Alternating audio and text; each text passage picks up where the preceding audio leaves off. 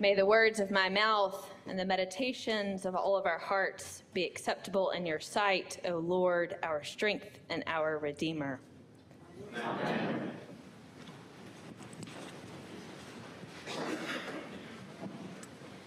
The Gospels last week and this week are part of Jesus' serious teaching discourse on how we as people of God should live in relationship with one another, knowing fully well that all of us at some point will break that second commandment of loving our neighbors as ourselves.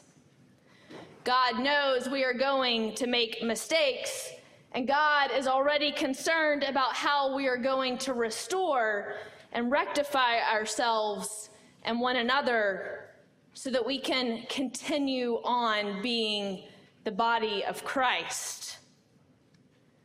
Today, Jesus instructs us on what to do with forgiveness, something all of us need from God, from ourselves, from others, and something that is often asked of us by others who have hurt us.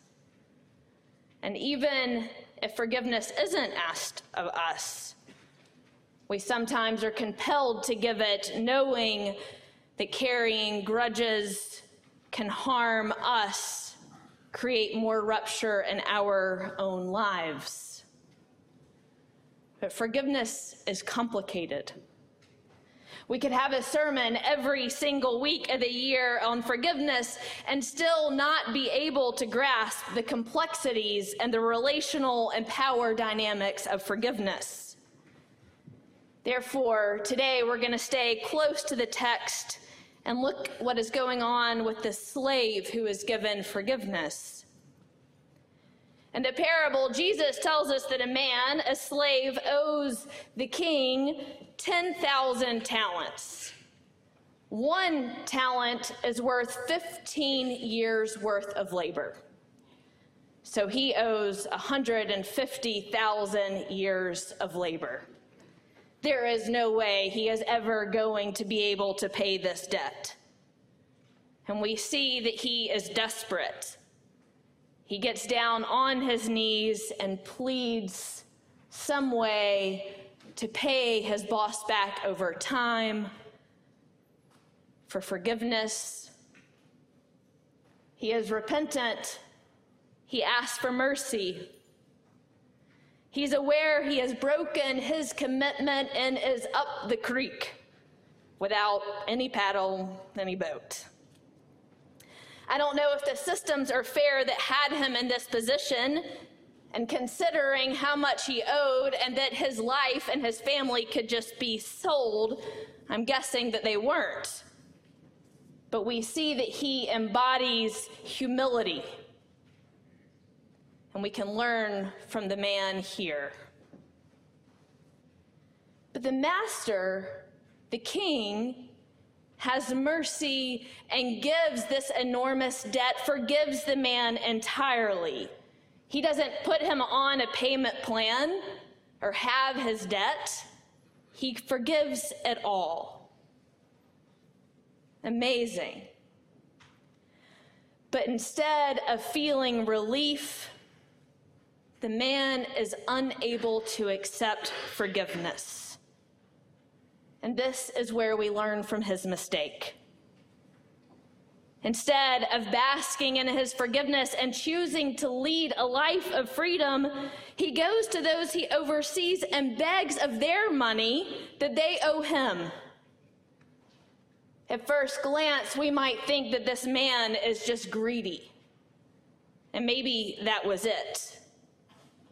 But I think something else is going on here. I wonder if he didn't truly believe that forgiveness was given unto him. After all, he's been living in a transactional world where things are bought and sold, where people are bought and sold. A life that is all about debt and servitude. The concept of a blank slate must have been completely foreign, possibly even disturbing.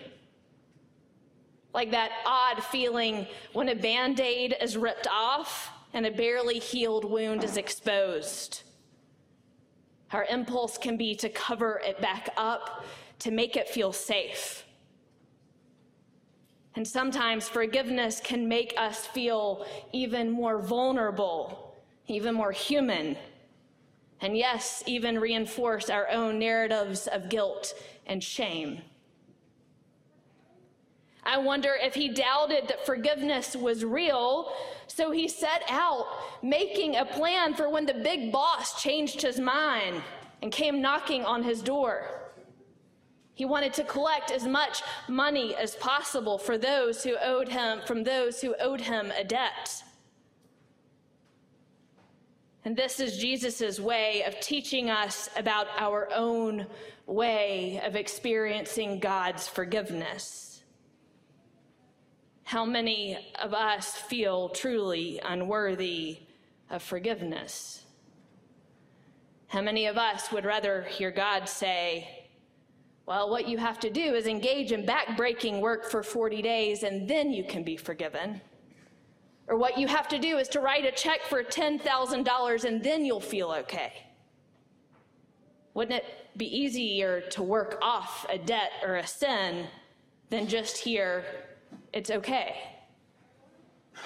I know there have been times for me when the priest offers absolution after the confession when I've wanted to say, can you do that one more time just to be sure it stuck? But of course, that forgiveness comes not from a priest, but comes from God alone. This idea of God's forgiveness going before and behind us is scary. It is vulnerable. This type of forgiveness reminds us that our actions do not control God's love and God's presence, but only God does that. Most of us carry burdens and shame from things we have done and left undone throughout our lives. And that not only can get in the way of us experiencing God's true forgiveness, but it means we have a harder time forgiving those around us. It means we become concerned with rightness and fairness and justice as defined by this world. We want an eye for an eye, a life for a life, forgetting that our lives have already been spared, have already been saved since the day we were born. This breakdown in forgiveness is a breakdown in love.